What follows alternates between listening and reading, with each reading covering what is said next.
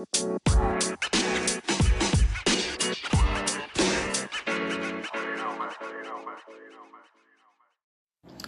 is up? How are you guys? Welcome to the 6th episode of my podcast, What the Tim. I hope you guys are having a great day. I am sure having a great day.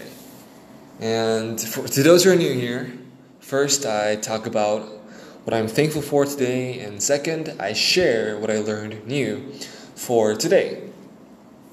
So if you listened to my 5th episode, I talked about waking up early. Successful people wake up early, and that's their habit. And for this episode, it's going to be a connection from the 5th episode. So number 1 was waking up early, which was a habit of the successful people. Now, before I talk about the main idea, first I want to talk about what I'm thankful for today. Now, today I'm thankful for my Bible. Yes, I am religious, and without my Bible, I would actually be scolded by my parents, because the Bible is not just very important, but it is essential. It is an essential thing in our family household. And so wherever I go, I have my Bible with me in my bag, in my desk. But the problem is, I don't read it regularly.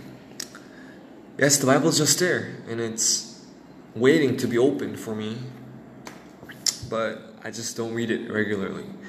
I read it occasionally, and mostly read it for reference or, something like that.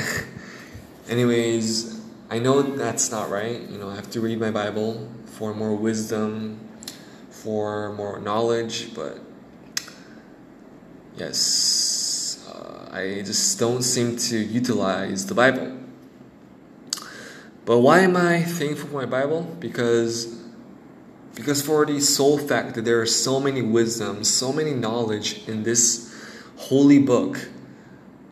And even though I'm taking it for granted, which you can see by my actions, today I want to specifically say that I'm thankful for my Bible, so that I will act as if I'm really thankful for my Bible instead of taking it for granted. So yes, I'm thankful for my Bible, for the wisdom and knowledge it offers to me, and for the comfort and for the advice that it also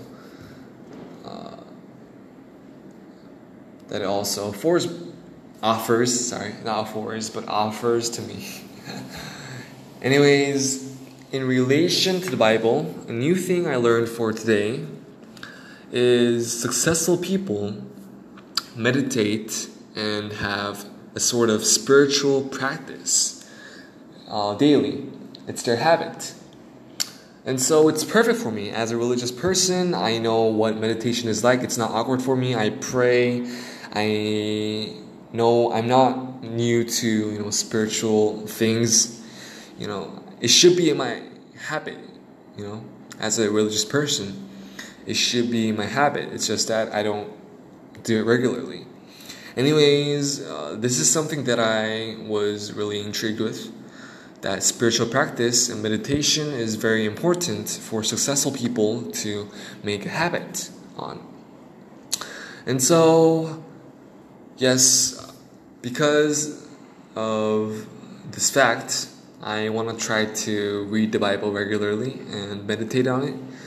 But again, morally, it's not really right to read the Bible just because you want to be successful.